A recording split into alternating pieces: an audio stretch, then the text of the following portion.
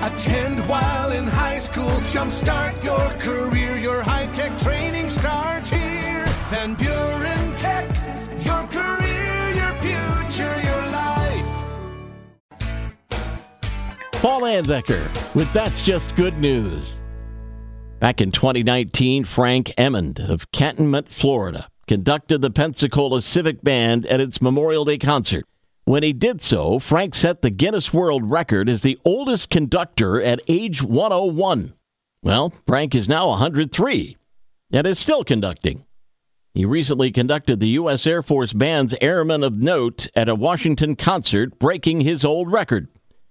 Frank played the French horn and was on the stern of the USS Pennsylvania battleship on the morning of December 7, 1941, getting ready to play when Japanese forces launched a surprise attack on Pearl Harbor.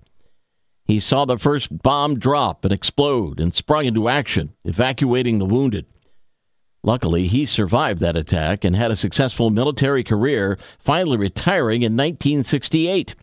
His lifelong success continues, along with his love of music. After his record-breaking performance, Frank, wearing a Hawaiian print shirt with a Pearl Harbor survivor patch, turned to the crowd, smiled, and waved as he received a standing ovation. And that's just good news. Have some good news to share? Email paul@wcsy.com. And find podcasts of That's Just Good News on our social media, great podcasting outlets, and at WCSY.com.